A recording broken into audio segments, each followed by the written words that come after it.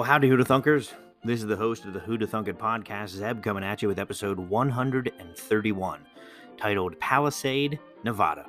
Before we get into the town of Palisade, Nevada, let's go over the recommendation segment where I recommend you check something out. This week, I recommend you watch Cyberpunk Edgerunners. Anime fans and Cyberpunk video game fans are freaking out over Netflix's new animated edition of the Cyberpunk franchise. And I see why. I can see why. I really enjoy it. I haven't finished it yet, but quite a few episodes in. The game version, Cyberpunk, came out with some controversy because the producers of the game knowingly released an unfinished and majorly flawed game, but still charged full price. People were not happy about that, but I think it's improved since then. That being said, the game was ambitious. It drops the player into this expansive dystopian future where technology is everything. I personally have never played the game, but I have seen videos, so I kind of get what's going on. It looks really cool.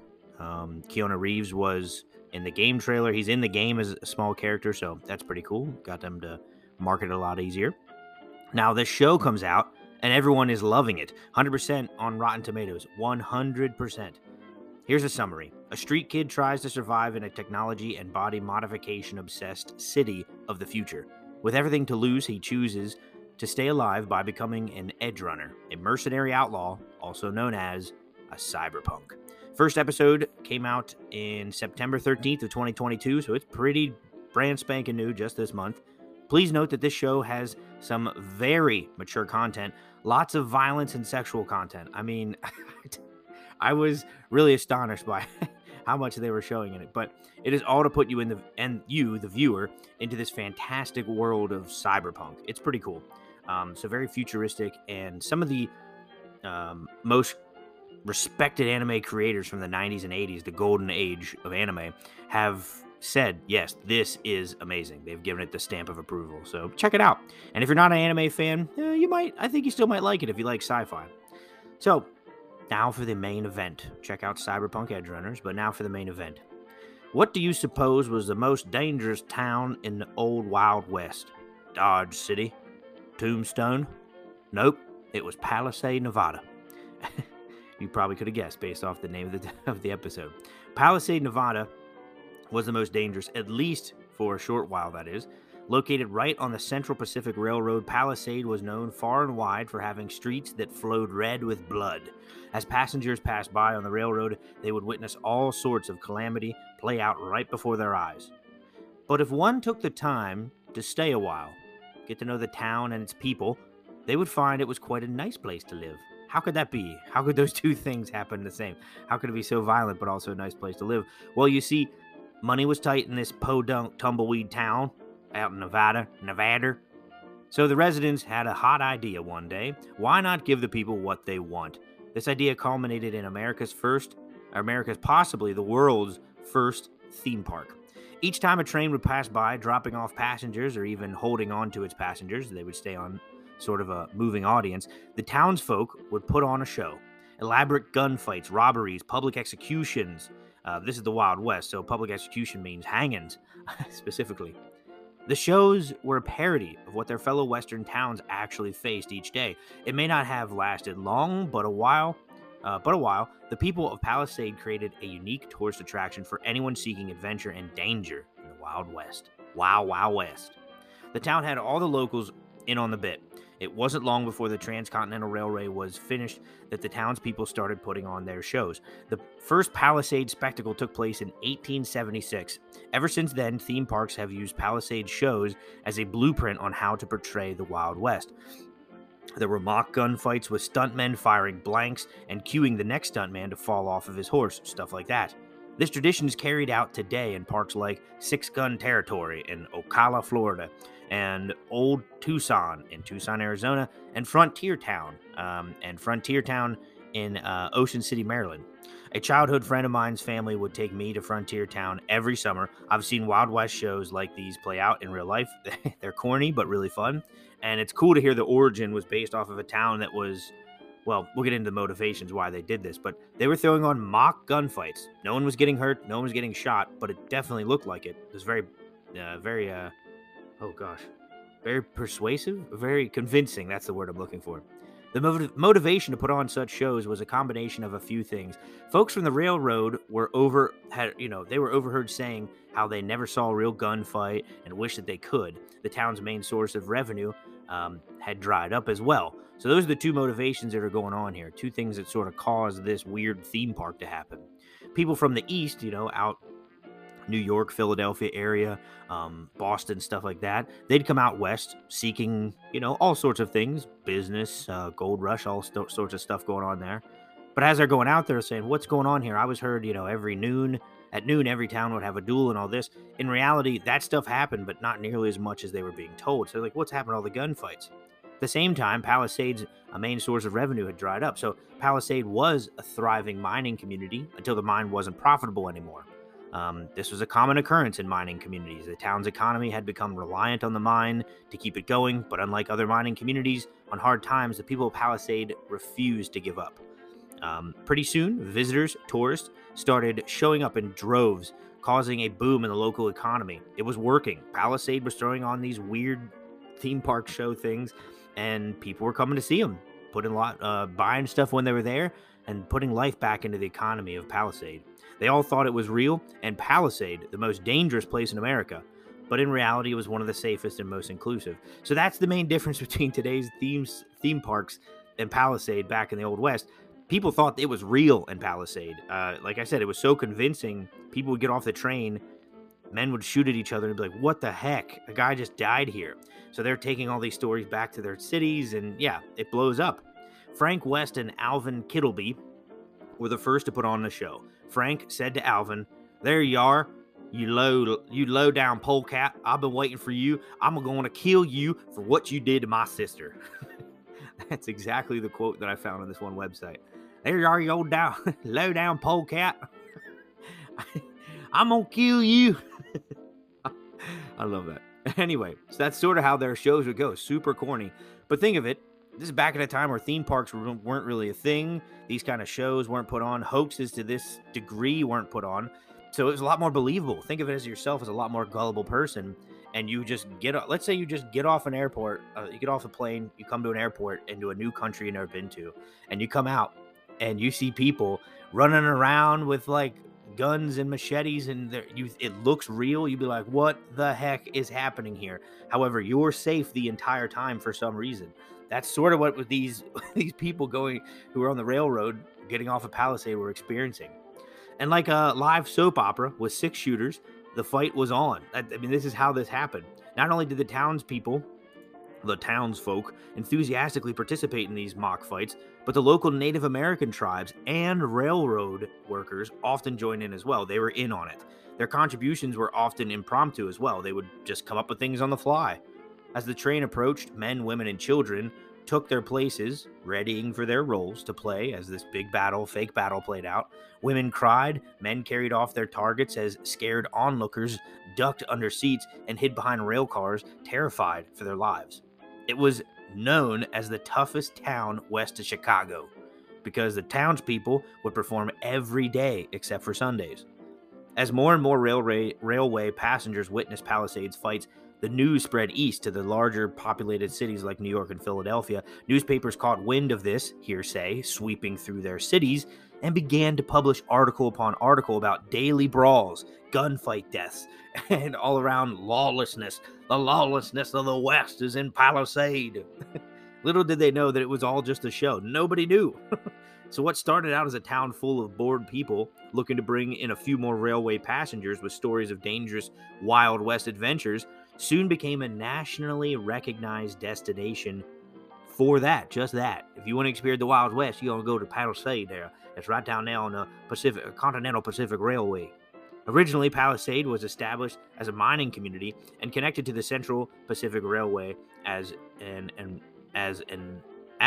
a remarkable transportation hub, only known by the railway because there weren't many other places to stop for rest and resources. So, the railroad decided, let's connect this up here to Palisade. Why? Not because it's a spectacular town, but because it's a place that we might need to resupply sometimes.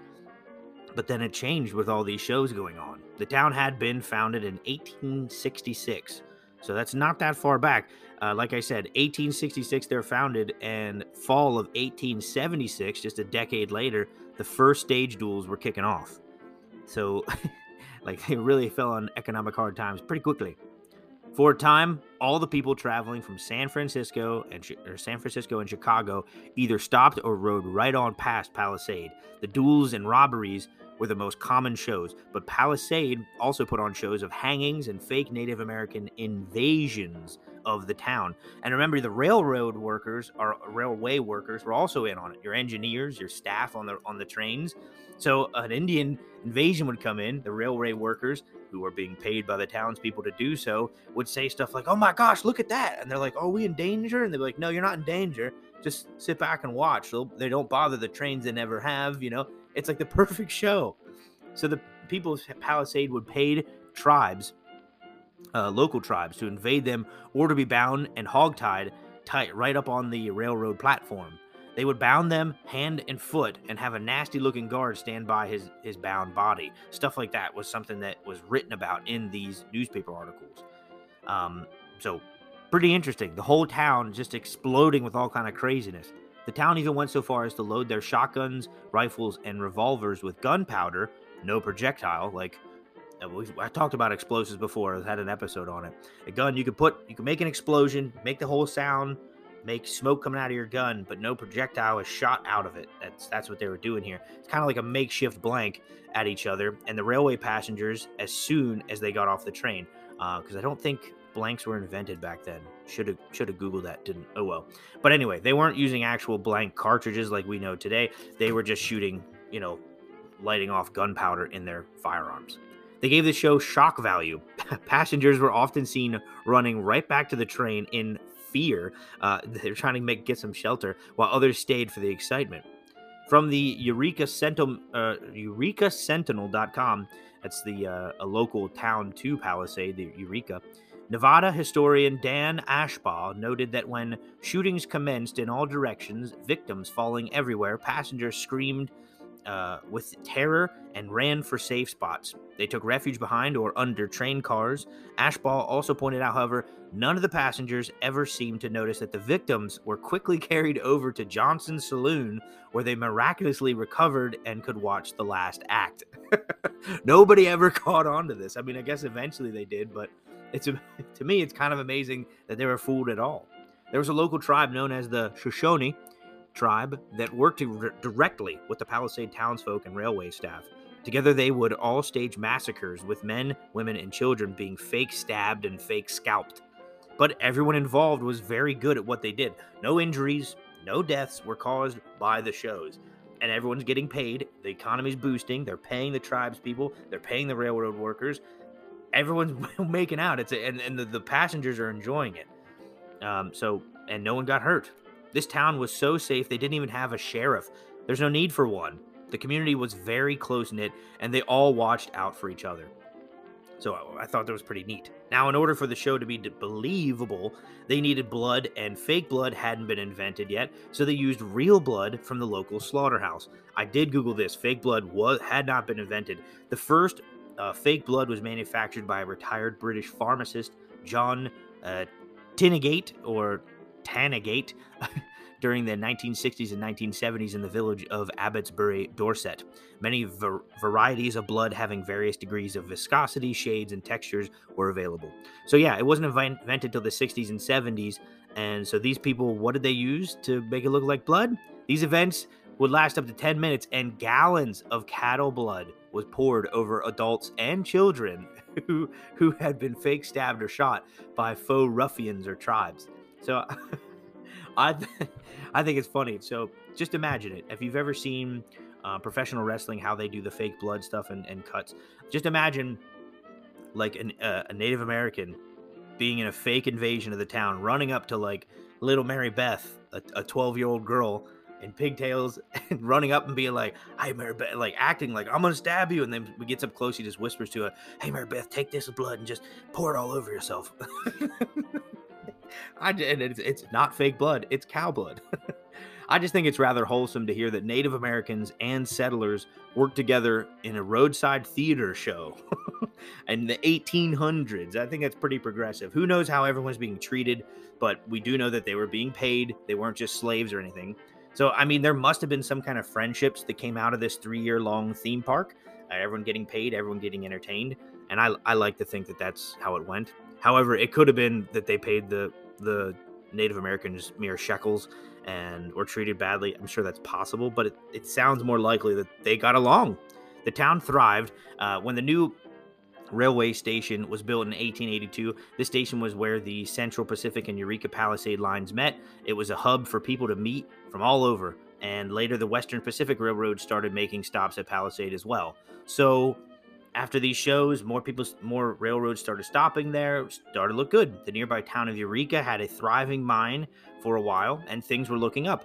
But then the mining and extraction industry as a whole started to take a nosedive and make less profits. The mines had the supply, but demand was waning. Plus, there had been lots of floods in the area, making mining work more expensive. Both Eureka and Palisade ceased to exist eventually. In 1961, the Palisade post office was shut down. So when you don't have a post office, it's kind of hard to call yourself like a bustling town. When I say they ceased to exist as actual towns and their own municipalities. They were just like settlements that were, not really its own town. In the wake of Palisade, Nevada, both Eureka and Palisade ceased. Today, the town of Palisade, Nevada, are ghost towns. Or it is a ghost town. So, yeah, not many people live there. I have a picture. Just looks like a couple shacks. Yeah, not very happy. But in the wake of abandonment, Palisade remained in the hands of John Sexton, former head of the obsolete Eureka Palisade Railroad. Sexton's descendants sold Palisade, Nevada, at auction in 2005 to an anonymous buyer. The unidentified new owner paid $150,000 for the town. According to the Sexton heir, also named John, my mother would shoot me if she knew what I'd done. But that's all right. My daughter needs to go to college. Palisade will pay for about 3 years worth. So, sad that it's a ghost town. Happy it was sold by a good dad to support his daughter's education. Thought that was pretty cool. But yeah, I do see, it kind of blows my mind that the town is only worth $150,000.